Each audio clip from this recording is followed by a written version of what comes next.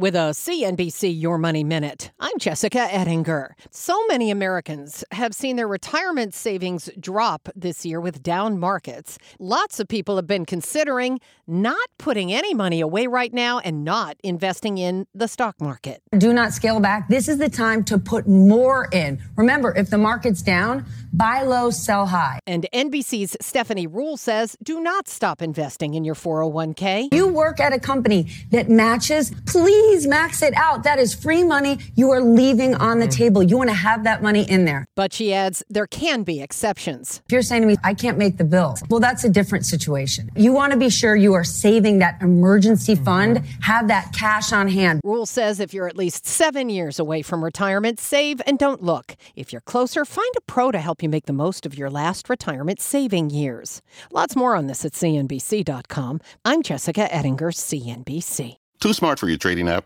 Tired of brokers made for beginners? Then it's time you get serious. It's time you join tastytrade, the tools and tech you need for a tough market, plus low and capped commissions, stocks, options, futures, and more, all in one place. If you trade anywhere else, you're missing out. Join the club, genius. Visit tastytrade.com. Tasty Trade Inc. is a registered broker-dealer and member of FINRA, NFA, and SIPC.